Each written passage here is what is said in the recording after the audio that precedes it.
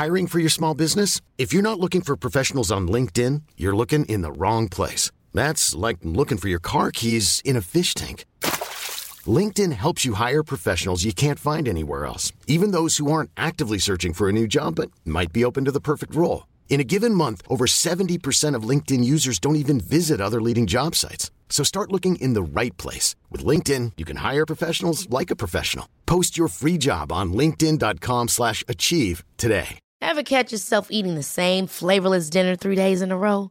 Dreaming of something better? Well, HelloFresh is your guilt-free dream come true, baby. It's me, Keke Palmer.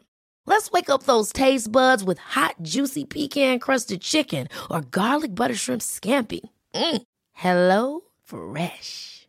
Stop dreaming of all the delicious possibilities and dig in at HelloFresh.com. Let's get this dinner party started.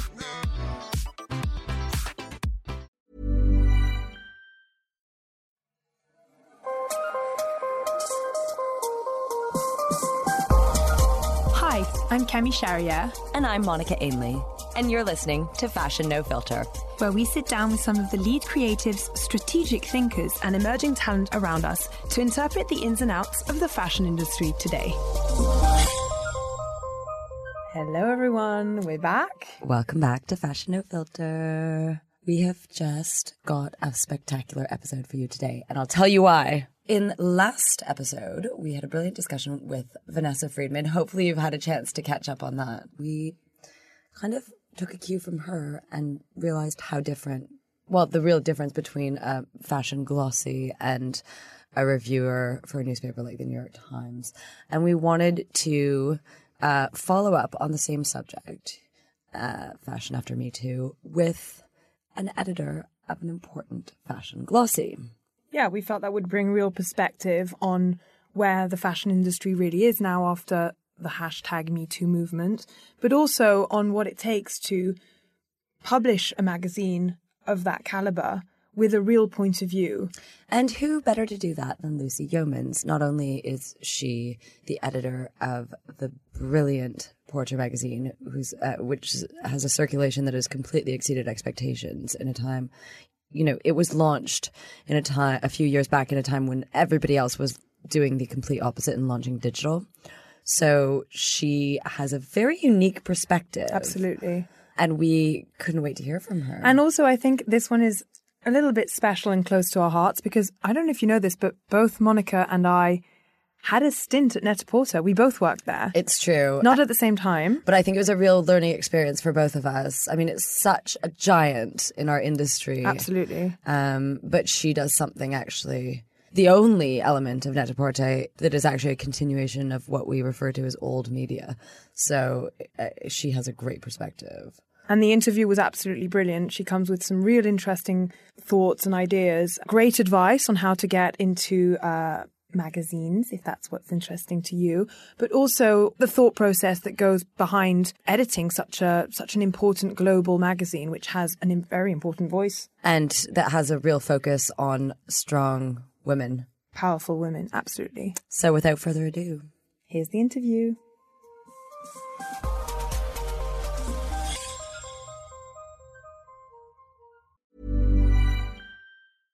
How would you like to look 5 years younger? In a clinical study, people that had volume added with Juvederm Voluma XC in the cheeks perceived themselves as looking 5 years younger at 6 months after treatment. Look younger, feel like you. Add volume for lift and contour in the cheeks with Juvederm Voluma XC. Reverse signs of aging by adding volume to smooth laugh lines with Juvederm Volure XC. For important safety information and to find a licensed specialist, visit Juvederm.com. That's JUVEDERM.com. Not for people with severe allergic reactions, allergies to lidocaine, or the proteins used in Juvederm. Common side effects include injection site redness, swelling, pain, tenderness, firmness, lumps, bumps, bruising, discoloration, or itching. There's a risk of unintentional injection into a blood vessel, which can cause vision abnormalities, blindness, stroke, temporary scabs, or scarring. Talk to a licensed specialist to find out if it's right for you.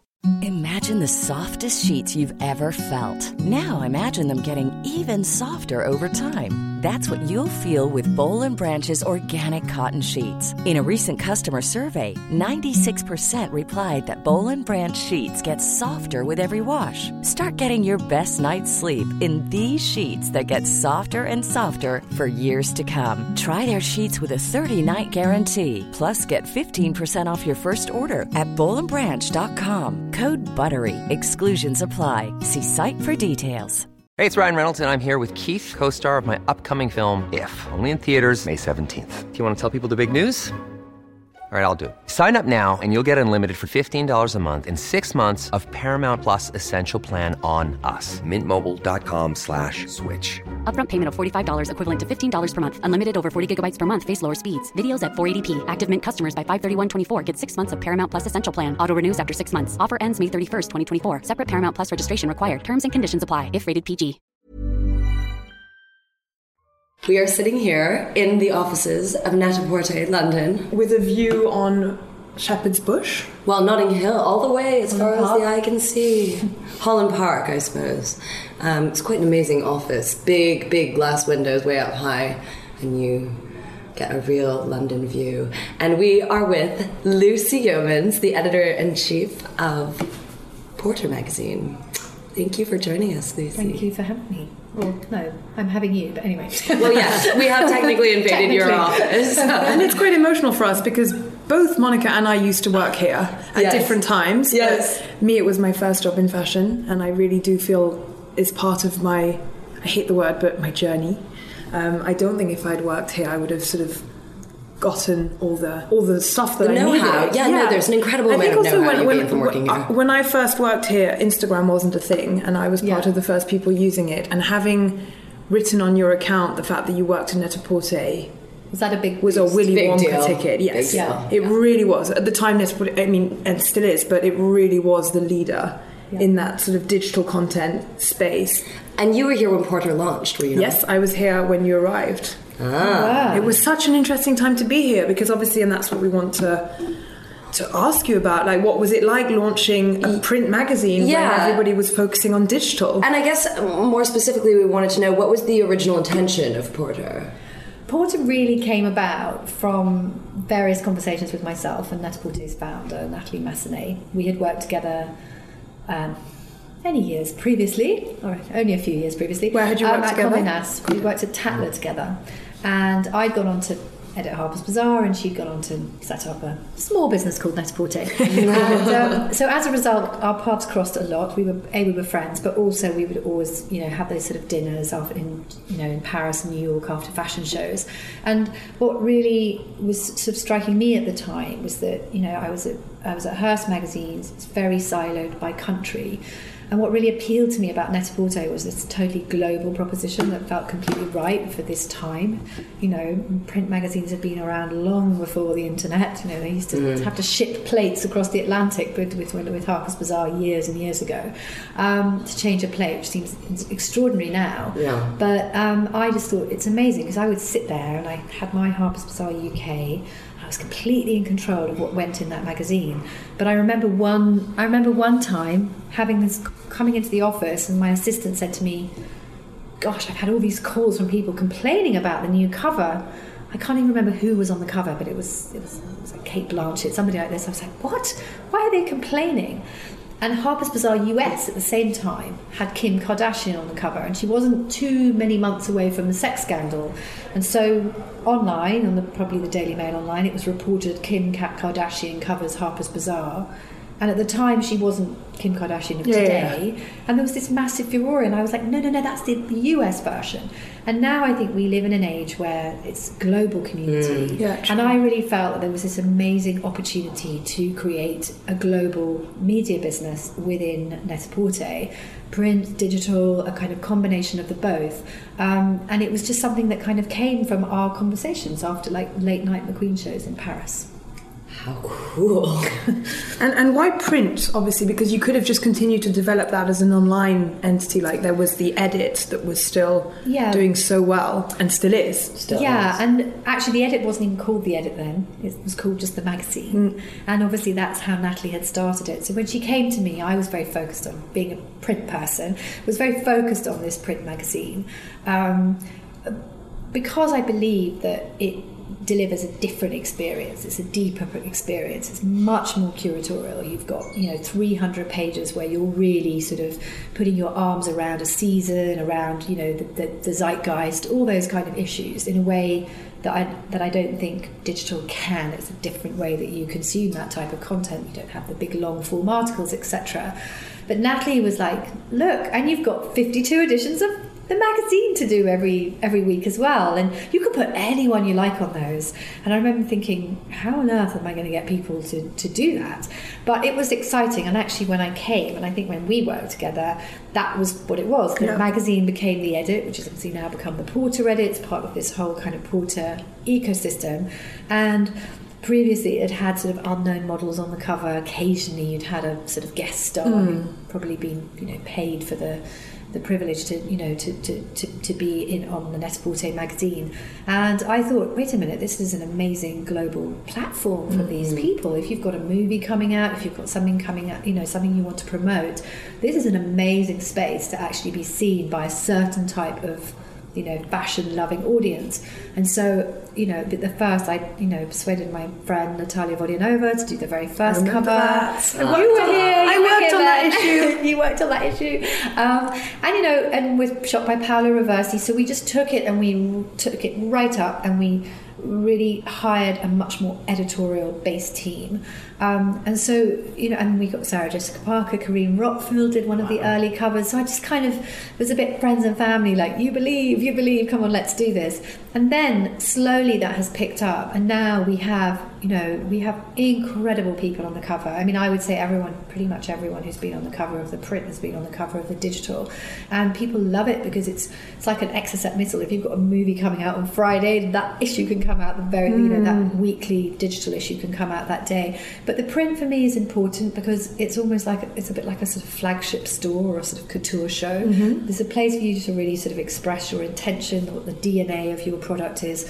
It has a much more emotional connection. And actually, before we launched it, we did a lot of research. One of the things that's great here, because I think at traditional publishing companies, you're kind of putting this product out there and you don't quite know who's consuming it. Here, because Net-a-Porter has such a close relationship with its customers, either through EIPs, through personal shopping, all these different departments have very close relationships. So we were able to actually ask the Net-a-Porter consumer what they wanted, and they still loved print. They really valued it. Maybe they didn't want it quite as often when we went down to 6, but they loved the fact that you could read it in the bath, possibly without being electrocuted. But they loved the emotional connection, and they liked the idea of something that was truly global, that had different women from different parts of the world sharing their style, their story, their success. And so, so we went ahead with it. Well, I'm so glad you did. And how would you describe Porter's voice or editorial line? How is it different from other female glossies? Well, it's funny actually, because it slightly came about by chance. But I remember when we were putting the first issue together, and we had, we were blocked by other magazine companies from using various photographers. There was quite a lot of fear. Of course, I remember that. Do you remember? It was quite tricky. But what really, as we were working on it and we were sort of putting that first issue together, it's completely blank. It's not like taking in Harper's Bazaar and going, right, what am I going to do to Harper's Bazaar, or taking on Vogue? What's my Vogue? It was like, what is Porter? What is it about? And as we were having challenges with photographers, and we were very fortunate that Innes & Vinoodh sort of really backed us and spent a year working with us, really establishing us. And I remember actually having a conversation with Innes & Vinoodh about how I thought the Porter woman should be. I just had my baby at the time, sorry, I'm just, sort of flitting around, but I just had my baby at the time, and she was 4 months old when I started thinking about it. And I just looked at the world and I thought, does the world need another magazine? What do I want to say? And I thought, I want a magazine that my little girl, I'll be proud for her to be reading when she's older. I'd always said to Natalie, I like fashion, but I don't know if I really like fashion enough to work at Net-a-Porter, because, you go there and you're That's like... so funny. People hyperventilate when they hear that Alaya is coming on board or something. And I've always been more interested in what fashion... We're the same. We're the same. Yeah. We are the same. This is good, because I feel fashion is like a power tool. I feel like I dress, and if I've got my Saint Laurent velvet, tuxedo jacket on, I feel like I can take on the world, but I'm not. It's about how it makes me feel. So actually our very first cover line was fashion to make you feel phenomenal. So Natalie said to me, well, you're like a translator. That's what we need. We need someone to translate it for the women. So my view, my job, I think editorially, is I'm all about her, and I'm about colouring in her life and then dressing her in the clothes. But the clothes are there. Net-a-Porter has fashion, has the most incredible fashion in the world. I'm there to kind of like put it in the context of her life, how she's going to wear it, where she's going to wear it, what conversation she might be having, what movie star she wants to know about or see. And it's a kind of different thing. So I can't remember. And to make it more accessible, because I think so many people find fashion a little bit scary. Yeah, I think the industry looks at itself a lot. Yeah. And I never look at the industry when I'm putting the magazine together. I look at her and what I'm saying to her. So at the very beginning, we came up with this, that's the question, I remember it now. We did Giselle. Ines and Mounir sent me an image of Giselle, and I sort of imagined that Giselle was maybe going to look like how she looks on French Vogue. And instead she came in, it was very intimate, and it was very, you could see the freckles on her face. It was an extraordinary cover. And it took me 2 weeks to get. I was like, oh my god, I don't know if this cover's going to work. This isn't fashion enough. This is something else.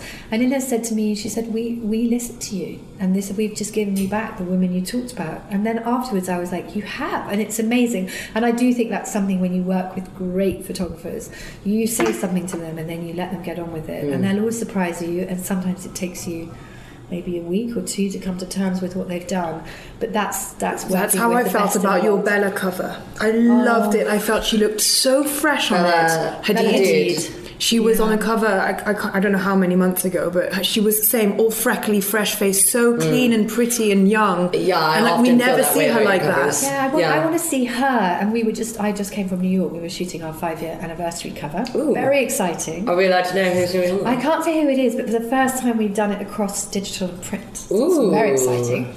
And we were shooting her, and it's beautiful, and it was just like the photographer, the stylist, it was like, what are we doing? I said, I just need to see her. Like, this is about her. Yes. She can wear fashion, of course she can, and she looks amazing, and she's got the best body in the world, etc., etc. But I want to see the woman, and I want to know who she is, and we've always tried to do that. And I think, the whole, there's been a move towards a much more feminist approach in magazines, but actually our very first cover line was a celebration of incredible women, and I don't know where that came from, and it actually came after we printed it first. There was a printing error, and it came to me after we'd printed in America.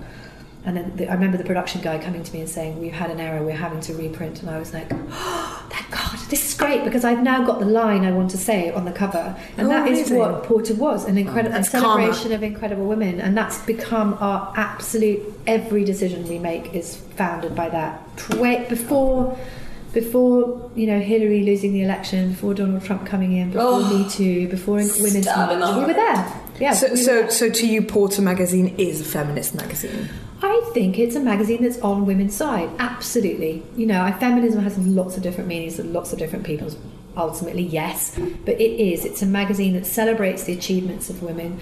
It celebrates also, we're not afraid, we'll tell the whole story. We don't always tell easy stories, which has been interesting, in this environment. We've had, sometimes that's been challenging, but I think it's about, being a feminist today is about being honest about what it's like to be a woman today, the struggles that you meet. You'll share those as much as you share your triumphs. And I think Porter's always had that sense of vulnerability that allows the mistakes in, allows the freckles in, allows that kind of sense of realness. And that for me is what was exciting. It was funny because I think a lot of people thought, I think somebody said it rather famously in the Telegraph, another editor, that we were going to be a sort of Sainsbury's magazine catalogue for fashion, and actually that's nice. Ouch. All right, it's okay. But it was sort of, I love fashion, I love photography, I love features, and actually I think our storytelling, our features has been really exceptional because it's really raised our game, I think, and really helped people to see us as something different, which is nice. So fast forward to the era of Me Too and post Me Too. What is a magazine promoting, even subtly as you do and in a beautiful way, today's female or feminist agenda need to do to educate its readers without overwhelming them? And also, what do you have to watch out for these days? Gosh, it's really hard. I mean, we sort of were ahead of the game because we were doing it all pre-Me Too. Yeah.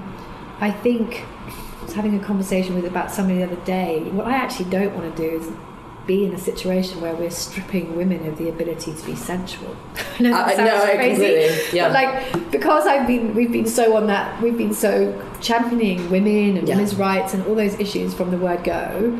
You know, me thinking, got my little Red, my 6-year-old daughter in my head. I want to create a world that's going to be good for her. I want to create Porter. I want that feeling. But now, actually, I think it's really interesting. I think people are very. I actually think we've got to be really careful. And we had our we have an Incredible Women event that we have in. Well, we've had it for the past 2 years in LA. Our gala, which is co-hosted by a truly incredible woman, Donna Langley, who's the chairwoman, I don't even know what to say, of Universal Pictures. So not only the most powerful woman in Hollywood, but one of the most powerful people in Hollywood. And we do this series of readings of letters this year. Charlize read Charlize Theron, Sam Taylor Johnson. It was an amazing night of incredible readings. And it's all promoting talking about the triumphs of women and the struggles of women over the ages. And actually it was funny because some people at the end said, maybe next year you need to let the men in. And I think that's kind of, I'm actually intrigued by that. Like, we've got to let the men have their thing, don't we? No, and I personally really feel that it's important for where we're going to include men. Yes. Because otherwise, there are two sexes on this planet. Yes. And if they don't work together, we're going to have really big problems. I just think we're living in very interesting times, and I think what has happened has been so important and so necessary, and I think there is still a long way to go. But I also think let's not, we've got to include men. We've not got to be afraid of our sensuality, embracing our sensuality. And I think it's interesting, like, looking at some of the influences that next generation that are coming up. Some of them are actually very, very provocative and want to kind of almost reclaim the ability to be sensual. And so it's a really, really interesting time. For Porter, I think all we need to do is make sure we are having the conversation that our readers want to have. And for me, I listen to them. My biggest job is listening to what women want. And I think we just, that's what we do. We listen, we have a dialogue, and we have to keep the conversation going. Wherever that conversation leads us, we have to be absolutely at the heart of that conversation. So you wouldn't say that your approach has changed since fall 2017 when Weinstein broke and everything else followed on? No, I mean, we were kind of, we were already having those conversations beforehand.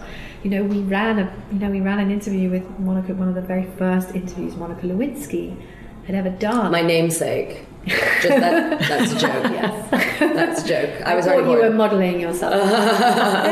It's complicated. I think relationships between the sexes are complicated. Stories are complicated. We all grow up. We all do things. And I just feel like as long as we're covering those stories and we're talking about those things, that's important. Of course, when you look at our Incredible Women list that we do every year, the year after this year after Me Too, there were a lot of, we were reflecting the culture and we were reflecting the zeitgeist and reflecting the conversations that are happening today.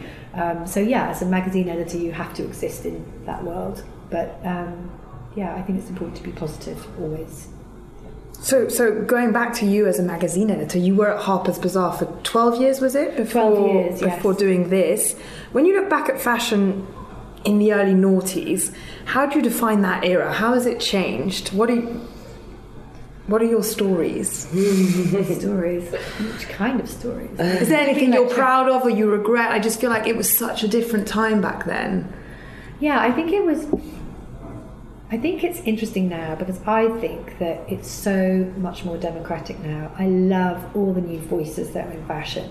I think fashion is owned by like a few people and they said this is how it's going to be, and I think it was very, the trends, now I don't even know, like having a point of view on fashion is really difficult now because there's so many points of view. You can buy a trench coat every season, you can buy a mini skirt every season or a maxi skirt.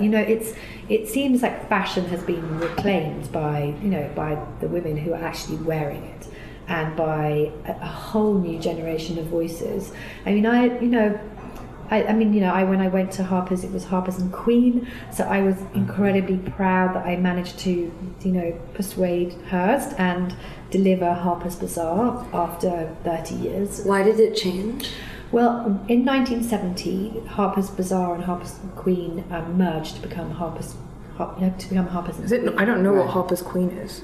Harper's and Queen. You see, you don't even know. No. Okay, right. So there used to be a magazine. There used to be a magazine called Queen Magazine, and then there was Harper's Bazaar. And in 1970, see a little bit of magazine education. They merged to become. We should know this. Well, Queen. We're not English. Maybe true. That's why. They were English. Yeah, see, I grew up in France. Yeah, so. And I grew up in Canada. So we're allowed not to know. We're excused. You're excused. Thank goodness. Okay. So they merged, and then so there were all these Harper's Bazaars popping up all over the world as magazines. You know, extended their reach into different territories. But Harper's and Queen was this sort of anomaly, and so I was like, God, you know, but the history of Harper's Bazaar is so excellent. And when I'd come, it was very society magazine. It was very like Tatler. Oh, I see. And so I said, look, there's room for another big fashion title. Look, we've got Harper's Bazaar, that incredible legacy of like a Liz Barris in the States. It's an amazing publication. We then looked into the history of Harper's Bazaar, and it was beautiful, you know, the history of it in the UK. And so I sort of rather boldly decided that this is what we needed to do, and we went through this kind of like Harper's. It was Harper's with a large queen, then it was Harper's with a small queen, then it was Harper's with a small bazaar, and then finally we got back to the logo, and it was like everyone was very cautious, but I was like, this is the right thing to do, and that's been a great. Not like Iggy Slimane scratching accents off and upsetting the whole wide world. No, exactly. We were evolution, not revolution. That's what my people told me all the time. But that was a kind of proud moment, and I think, you know, for me, I just think that, you know, going into this new digital era, not new digital era, old digital era, has just been amazing, and I just think it's breathed new life into fashion. I think there are so many different voices, so many different perspectives. I think it's fantastic, and I think it's healthy for fashion, really healthy for fashion. For sure. So let's talk about the latest issue of Porter magazine, Winter 18. What's in it? Love this cover. We're looking at it right now of the beautiful Margot Robbie. I think Australian Robbie. Yes. In what appears to be a shallow pool of water, and giving us a very intense gaze. She is intense. I love her. Why is she a great role model for young women and readers of Porter in general? She's great, Margot. She's very, very in control. Like, it's interesting, actually, going back to our conversation about Me Too. She's almost of that generation where she's kind of just done it that way anyway. She's almost a bit surprised by Me Too. I mean, she does admit in there that she had some counters that were kind of, you know, that were, you know, were sort of part, you know, could have been part of that conversation. But I first met her in February at BAFTA dinner. We sat next to each other, and she was just fantastic. And I had the director of I, Tonya on the other side of me.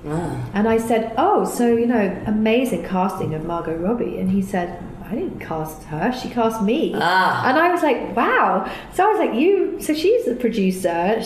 I love this next generation of Hollywood actresses. They're not just like turning up, doing their bit. They are taking control. And I love those women, and I think that makes her Porter. She's great. She's super down to earth. She was very, very focused. She'd slept for 2 hours. She'd been on set till 6 a.m. and then she'd had 2 hours sleep and breakfast and come on set at 8 and was divine and brilliant and a total professional. So a real grafter. But I was just really inspired by the fact that she's taken control of her own life, and I think that's what's exciting about that. I think this whole times that we're living in have encouraged people. It's like, you make the movie, you choose the script, you decide who's directing you. That kind of idea of that sort of cut, it's a million miles away from the kind of casting couch, which I know obviously still happens and is happening less. But, you know, it was fantastic working with her. She was great. And we always try to do that with our Porter covers. We try to find something, and, you know, we try to find women who have stories to tell. So the models that we work with, whether it's Anya Rubik, and we're working with her on Oceans, or Dawson Cruz, and we did our whole elephant project. She's very associated with the Elephant Crisis Fund, and you know, we love we don't ever just use girls to wear clothes. We want to tell their stories. And so Margot is a kind of perfect example of that. Yes. My other story that is my love is the story of Iman. Yeah, that's what Candy was just going to ask you about. Sorry. No, she's... No, but go on. Yeah, go on. Obsessed. Yeah, she's amazing. That doesn't happen very often. It felt Delilah, our wonderful travel associate, just came in with some... She said, I've got... we have a page called, One Day Last Summer, and it's like a nice...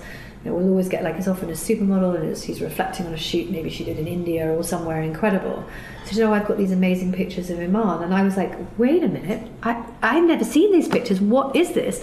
And we basically discovered that Iman obviously was catapulted to kind of global fame through the work that she did with Peter Beard. But Peter Beard actually was introduced to her by this wonderful female Italian photographer, Mirella Riccardi, and Delilah had gone to her house to try and find some pictures and had found, there was these kind of... It was one of those old treasure chests. It was actually her daughter who helped us find them. But it was that thing of seeing something, and I was like, I'm sorry, my dear, this is not going to work for your spread that you're filling. And she was like, oh, why not? And I was like, because it's going to come and it's going to be a 12-page story in the well. Thank you so much. And it was amazing. And then I saw Iman at the Ralph Lauren 50th anniversary in New York, and she was like, and I said to her, and we just contacted her to say, can we photograph you for this? Can we talk to you about this? It's amazing, these pictures. Basically, Mirella discovered her, shot her, and then her and Peter met, and then Mirella documented that very first shoot with Peter Beard. So you see it, Peter Beard shooting shooting Iman. So it's this beautiful thing. And Iman said to me, I never thought about that. I was discovered by a woman. And it was just kind of a beautiful story, but it doesn't really happen very often. And that's one of those places where print comes into its own, because it's just gorgeous. It's like a book. And she says that saying the story's confusion about her being discovered by a man when in fact it was a woman photographer that found her is typical of the patriarchy. Yeah. Yes. What do you make of this? Do you think fashion is an industry overrun by the patriarchy as well? Or do we have a unique situation in which women hold the power? Or is it both? I think, like many industries, it has been a patriarchy for a long time. And I think if you look at, a lot of the senior business figures in our industry, are men, but I think that's changing. I think it's changing fast. Certainly at Net-a-Porter, that was never the case. I look at Net-a-Porter, I look at Natalie, I look at now Alison Lerner, our president. We're a company being run by a woman. So that is great. I look at the change that I think women are particularly brilliant at being change agents. That's what I think. Natalie was a change agent. I think you look at Stella McCartney, look at what Stella's done, with this UN charter, really trying to change the way we do fashion. So I think we should think about it in an incredibly positive way. I think there are more females working in those CEO jobs than ever before, and I think that's exciting. The US Senate. Yes, exactly. All these elements are happening, and I think it will. And I think that I think fashion is a perfect industry. I mean, I've always felt a bit odd when I'm asked that question, because I look out here and I've got there's a handful of men on my team. So I've always felt like, the world is a great place. It's run by women. But obviously, in that environment that we work in, it is. But I think there's still a way to go. But I definitely think fashion it can be an example, actually, to other industries about the amazing role that women can have in it. The other thing that fashion has been sort of accused of, but it's true, fashion did kind of long adhere to a very westernized ideal of beauty. So you have Iman in this issue talking about her status as a refugee, which was really interesting. There was also Amy Mullins, who we thought was very interesting. What an incredible CV. She's walked the runway at McQueen. She's a Paralympic finalist. And now a Hollywood actress, and she's a double amputee. I mean, what an amazing... Why is it important to make sure that minorities get to share their stories in the fashion industry? I think that's one of the most exciting things for me about working in fashion, is you do have the ability to tell stories that need to be told and need to be shared. That may be a story about an individual, maybe, like an Iman, like an Amy, or it may be a story, like about the environment, about these issues. Fashion has incredible influence, it has incredible reach. I think when you've got some of those stories to tell that are more issue-based, it's a very good place to tell it. I remember when we did our ocean issue, I hope I'm not going off topic. No, I always do. No, but when we were doing our ocean issue, which we did last summer. This summer, God, it's like feels like 100 years ago. And we worked with Parley for the Oceans, and it was really about setting up trying to how to reduce plastic from our industry.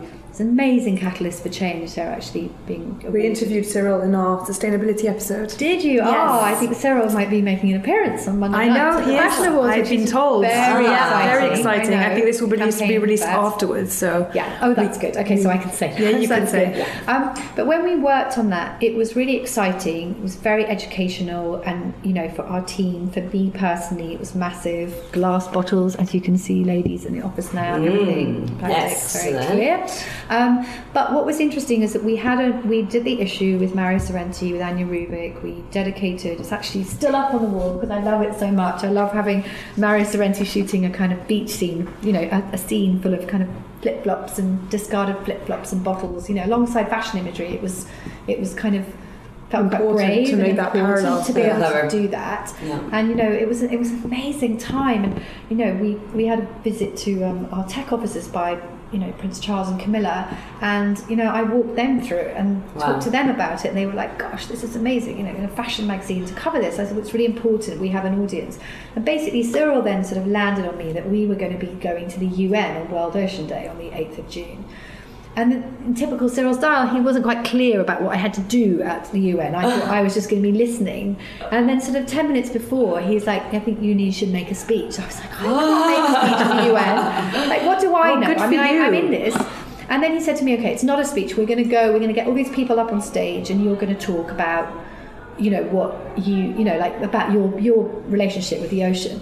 Anyway, so up on the stage gets Sylvia Earle in her 80s, spent more time underwater than any other living being, has been a Lego queen, loved by Obama, by Leonardo DiCaprio, has been the first woman to be made into a Lego character. We've got Jacques Cousteau's nephew or grandson who's sort of discovered ancient oceans. We've got like a big wave surfer who's surfed through plastic. They're all like people who have literally dedicated their lives to the ocean. I was kind of penultimate speaker, and I was literally like, what am I going to say in my 3 minutes? And I actually said, I stand before you as somebody who is a representative of the second most polluting industry in the world. I said, so that's not a great thing, but what is a good thing is I have a really highly engaged audience, the fashion community and audience. It's amazing. We can message in the most powerful way, and actually you can talk to people who are already converted and already know the issues. We can talk to people who don't even know there's an issue, and we can be your storytellers. And that's what I pledge to you today, is to be your storyteller.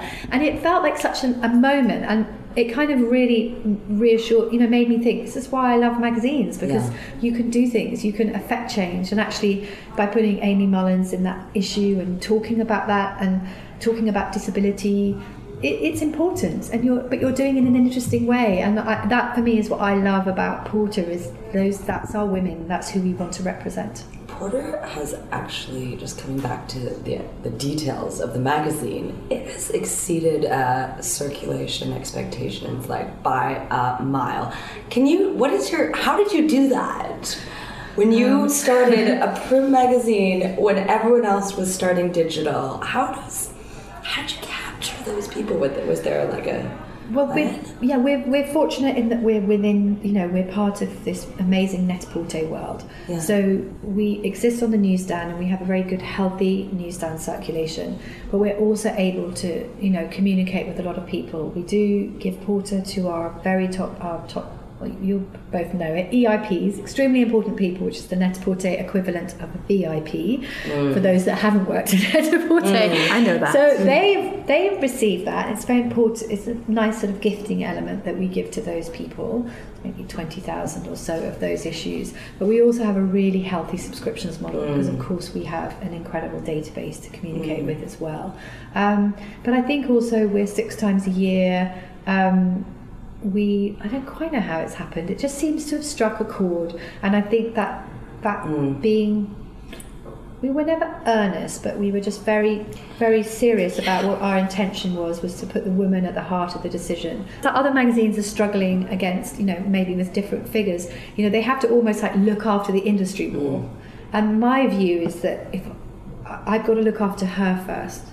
industry second. If I look after her, it will be better for everybody involved. And so, you know, we've never done sort of big advertorials, we've just behaved. We've actually had, it seems crazy to say it, from, you know, Porter, powered by Net-a-Porter, but we've actually been allowed to have extreme editorial authority. It's truly not a catalogue, is basically what you're saying. It's the furthest thing from it. Yeah, which is, I think, what people were accusing you of before it launched. They were like, it's just a glorified catalogue, and it definitely isn't. We work it's with the complete all brands. opposite. Margot Robbie's wearing Chanel on the cover. You know, I know Net-a-Porter one day would love to have Chanel, but you know, that's Chanel. We work with all the brands. The Porter Edit, the digital, the Porter.com, that is all Net-a-Porter, because when people go onto that and they want to see, if they see something, they want to have it immediately. So we talk on that cadence. Porter's a different element. Entity. But what brings them together is that point of view, celebrating women, delivering them the best fashion, and the best styling and the best photographers. I'm obsessed with one of yours. I'm obsessed with Morgan Pilcher. Oh, she's amazing. I love her so much. Everything she does is it's amazing. Good. She's incredible. And we have some really fantastic members of the team, and they, you know, everyone here is so passionate about it, and for them it's wonderful because they're talking to a global audience, which doesn't necessarily always happen. Can we sort of end this little chat with asking about... Never. We know you're very busy and we're going to have to let you go soon, but we want to ask you about yourself a little bit, because I think our listeners also want to hear about how successful women in the industry got their starts. Did you always know that you wanted to be in fashion? How did it happen? No, I didn't know. Life story, tell me my life story. 5 minutes. 2 minute life story. No, I always loved. I love photography. I'm a big art and photography person, and so I actually studied art at university. That's what history of art. I love visuals. My favourite thing is going through edits of photography or layouts or this, or like working with Mara Sorrenti, working with those people. It's a dream for me. That's an absolute dream. No, I kind of ended up. I was supposed to be a classical musician. Oh, wow! I had a place. What instrument? Flute and harp. So and piano. So I was supposed to be a classical musician, and that's where I was going. And then I sort of diverted to Paris for a summer, and then kind of stayed. And I just got a job working on a small magazine over there. And I just thought, my God, this is amazing, because I loved art, I loved architecture. I wanted to be kind of everything. And the lovely thing about working in our business is that you can dip in. 1 minute you're with an amazing director, the next minute you're with you're able to almost like satisfy all your kind of personal passions, whether it's architecture, art, music, theatre, film, fashion.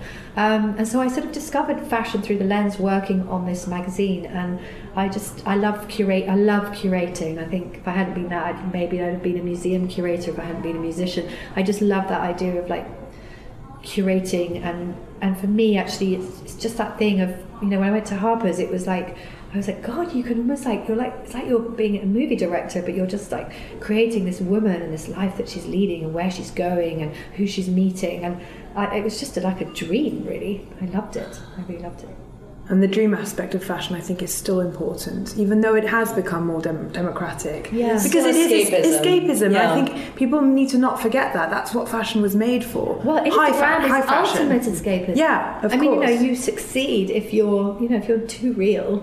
Some people do succeed by being very real, but I think there's still an element of beauty and aesthetic and storytelling. Karl Lagerfeld, just being at Chanel, just the storytelling of Chanel. I was just at the show in New York like 2 days ago. That looked and it insane. was just exquisite. And I was talking to Amanda Harlech on the plane on the way back, and we were just talking about how he'd sort of brought these different eras and he'd worked out. It was just like and it's sort of effortless. Like you don't. Weren't you sitting on the old Egyptian ruins? We were. We were sitting amongst like the Temple of Dendur. That was the ancient in the Met. First fashion show for 30 years, and I think that sense of.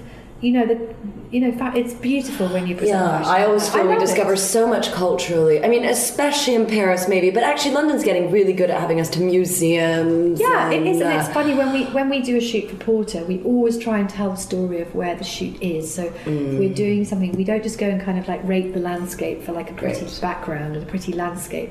We're looking to. I'm very fortunate that my woman is very sophisticated. She's very intelligent. She's very well travelled. So actually, if we go go to a destination, she wants to know the history, she wants to know where she can stay, she wants to understand the story behind it. And that's, you know, it's not like you're going to a kind of grungy thing, like shooting in some grungy warehouse. That's not Porter. It's not. I am here to colour in her life and to show her all the most beautiful places in the world. And I love doing that. What a nice job. I mean, I love doing that. It's nice. So one last question to end on. What advice would you give to a person who's dying to work for a magazine like Porter? Well, I think it's probably dying to work in fashion, really, isn't it? I mean, or some. I mean, the media in that business of. Yeah, although I like to differentiate, because here's the thing. I think that there's a lot. I think fashion has been really democratized, but I do think that it's important to think to yourself, to have goals. Yeah. Because I think that there are a lot of people today that are like, I'm going to be famous because I have great taste. Yeah. Yes, great. But goal setting is important too. I think so. I mean, I think get in the door first. Yeah. And I think the one thing I think is really, really important is that whenever I go to a meeting with a brand, with anything, they want to talk to Gen Z. They want to talk to the millennials. They're all struggling with that. So if you're a Gen Z or you're a millennial, like, you've got something already. Yeah. I understand that. Insight. And, you know, it's exciting. Like, and I feel like, knowing what you love and being able to make yourself indispensable in an organisation by being, you know, I just think there's more power than you possibly imagine. I think it's changing. I don't think it has to be as hierarchical. I mean, I'm very open. You know, I think that hopefully the, you know, Delilah in our travel team coming up with an amazing story and finding that herself. Even having us today, I feel. So I think, having you here, I hope to come every day. But no, I think in a way, like, I just think I do think the one thing is I think hard work. I really think that's important. I think sometimes people, as you say, it can be like, I'm going to be famous, like, you know, for what? And how hard have you worked for that? And I think if you can get yourself as a work experience or an intern or a magazine in a media organisation, be indispensable. Yeah, and learning structure. Learn the structure, respect the structure, know that maybe when you come in, you may have to work till 10 o'clock at night. But that's maybe what you have to do. You know, we've all done it. I've done it. Me too. We've done it till 1, 2, and I do think that's something that's changed. There's a lot of kind of like, oh, well, I can't do it. My rights. Which you have, but also it's like, I think working in this business, you need passion. I mean, I've interviewed so many people over the year, and they may have everything written down on this piece of paper in front of them that makes them the perfect person. But when someone comes here and they're engaged, they know the audience, they know your product, they come in with with absolute passion, then that's when you rise. You know, when I went to Tatler, there was no one looked after the covers. There was kind of the bookings editor doing models, but they didn't really have anyone doing the covers. There was no one really, and I was like, I'll do the covers, and I was like, off to Hollywood, right, put all these people on my cover, it's going to be great. And suddenly I was indispensable because no one had done that before, and I'd just taken a massive headache off my editor, who was like, oh God, I'm not sure love that piece of advice. Make yourself indispensable. Absolutely. Just do, honestly, any work experience who's come in here who has been that good, I have found a job for. Nearly. And on that, make yourself indispensable. Make yourself indispensable. Yeah. Thank you so As much. you both are. Thank you. Thank you. Thank you so much. so much. Thank you. Well, that, ladies and gentlemen, was Lucy Yeomans broadcasting right from her office in Net-a-Porter, London. I'm so grateful to get to interview people like that. Me too. I can't believe how lucky we are. Yeah, you're really reminded of how much time and effort and thought goes into these things, which I think people tend to forget. That a magazine is not just a few pages with clothes put together. That like, you know, the people behind it are really taking the time to think about who they're putting on the cover and why and how they're communicating to the people that are going to be reading their beautifully put together pages. Yeah, so I cannot recommend more that you go get your winter 18 issue of Porter Mag, powered by Net-a-Porter. And thank you so much for having us. Thank you so much. As usual, we want to say thank you to everyone who's tuned in again this episode to listen. Rate and review. Yes, if please. you love us. Please rate and review. Someone gave us 1 star, which yeah. I'm feeling really upset about. So most about. of you gave us 5 stars. Love you. Thanks. If you gave us 1 star, Maybe Kemi was mean to you Sorry. at a party. No, but... I'm not mean to people at parties. Monica, no, but I'm very sensitive. So, I mean, I accept. You know what? Like, if you are giving us a 1-star review, which I fully accept, this is a free country. But please, constructive criticism. If there are things that you want us to do differently, we're all ears. We're very open to anything you want to tell us. Questions, as usual, we have an email address, fashionnofilter@gmail.com, and an Instagram account, which you can also slide into our DMs if you have anything to say. But as always, I think if there is anything you want us to do more of or less of, it's always nice to... Yeah, we'd love to hear your feedback. Yeah. And thanks for all of the people who are enjoying season 2 for tuning in and for your great reviews. And, well, I guess we'll see you next time. For a Christmas special. Oh, yes, indeed. See you soon. Bye.